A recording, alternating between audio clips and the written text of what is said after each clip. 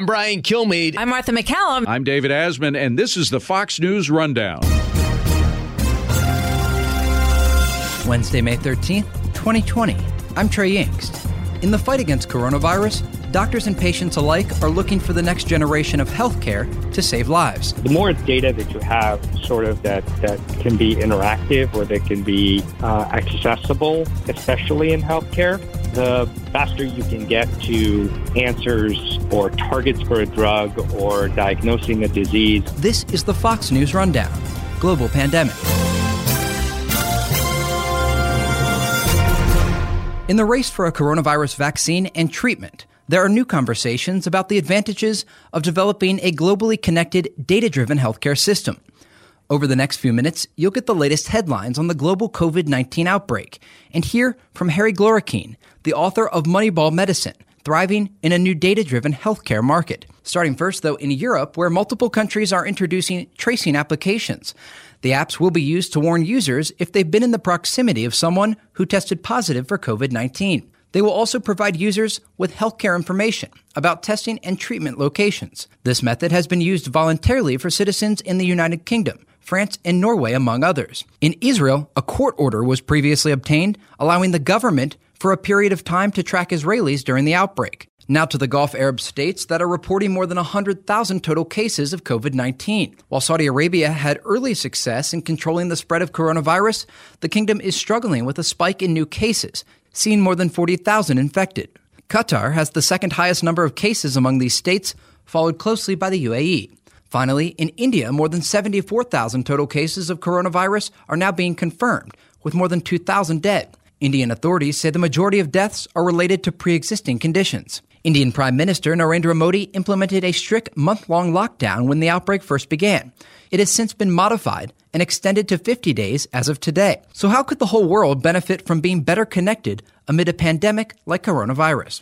It's actually very positive right now that so much data is being shared across the science community to sort of drive us and hopefully dig us out of the current hole that we're in. This is Harry Glorioukeen, the author of Moneyball Medicine, Thriving in a New Data-Driven Healthcare Market.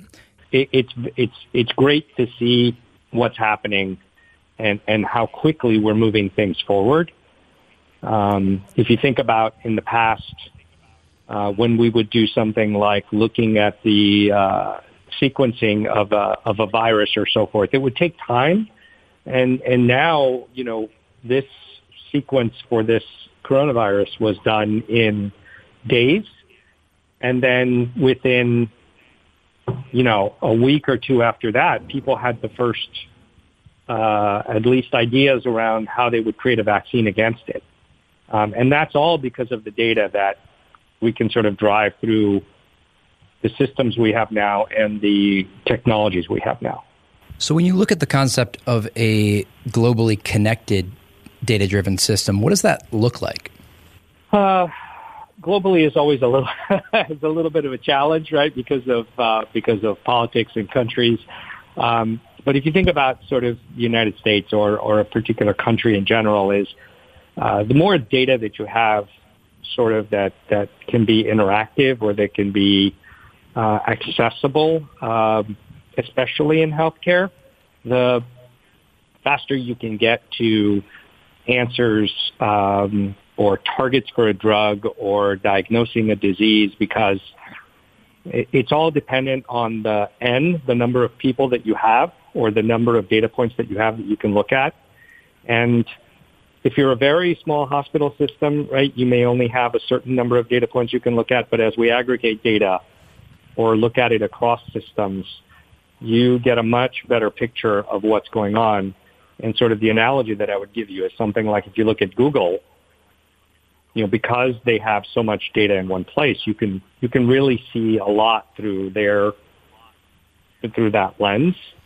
Science has the same, fundamental barriers. Is the more data that we have, the better we're able to see the picture clearly.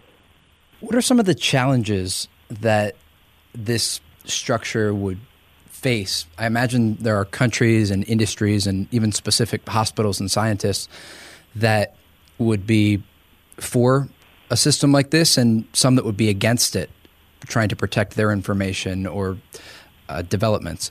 So, I mean, what are some of the challenges that you see in trying to implement a system like this? Well, in the United States, the challenge is we have an interoperability challenge. I mean, you go across the street to another institution and you can't get your own health record. So that's a basic challenge that I think, Congress and the Senate need to tackle, because it's not going to happen from a local basis. It's got to be a nationally driven movement. And it's sort of sad that we haven't done it until now.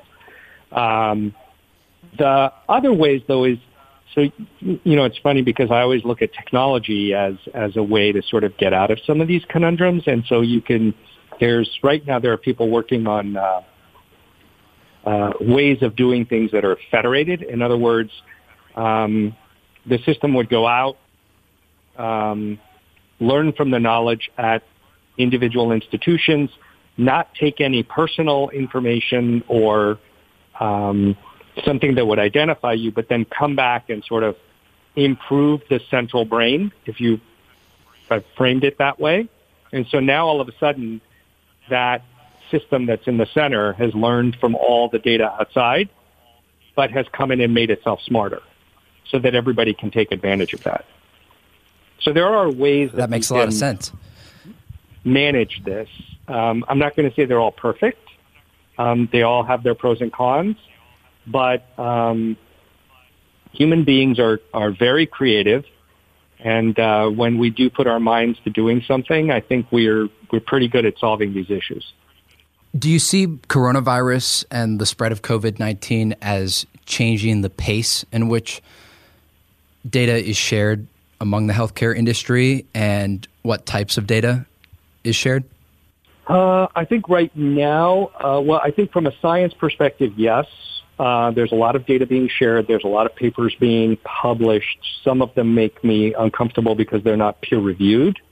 So you always have to read the paper with a little bit of skepticism. But it's, right now I think the information is good for us to have so that we can know what to go chase down. The institutions right now, I think they're struggling. When you don't have elective surgeries, you don't have general appointments, their revenue stream is sort of hurt. I think they're more on the how do I get through this stage as opposed to just actively sharing information, although I think they are to a certain extent, but not the way that I think that you were framing the question. You've been listening to Harry Glorikine, the author of Moneyball Medicine, Thriving in a New Data-Driven Healthcare Market. We'll be right back.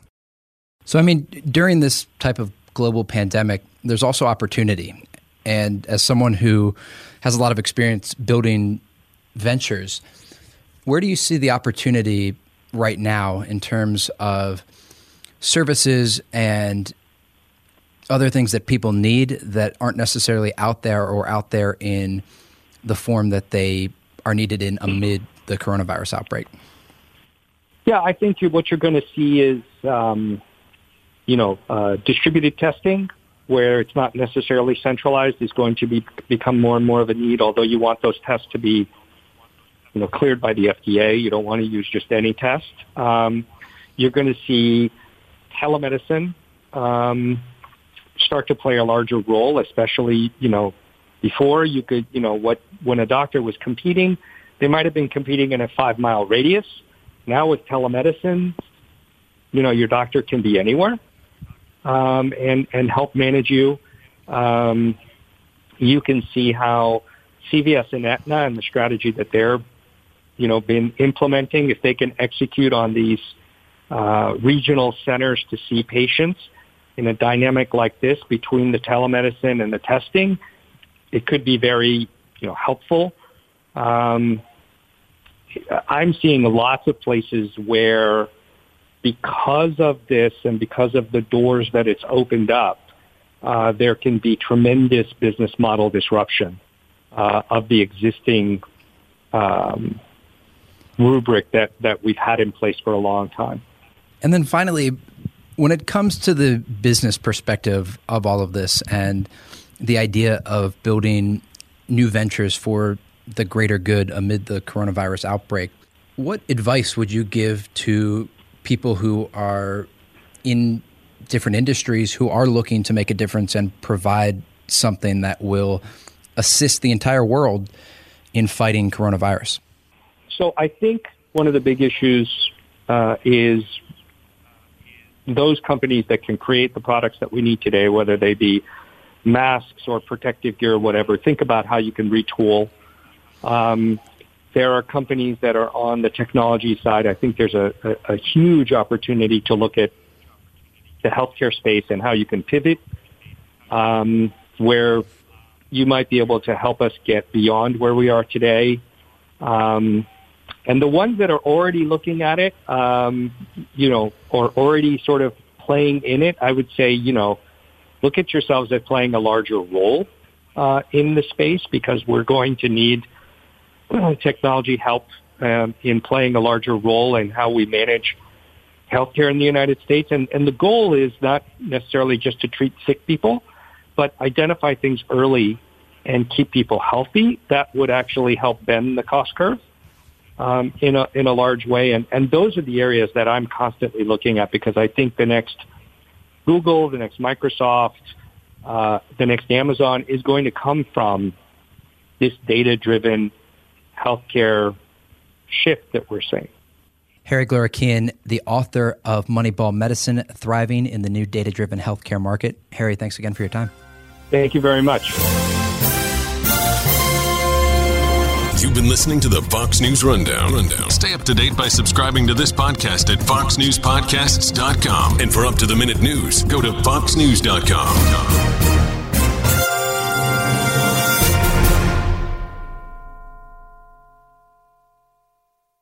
From the Fox News Podcasts Network.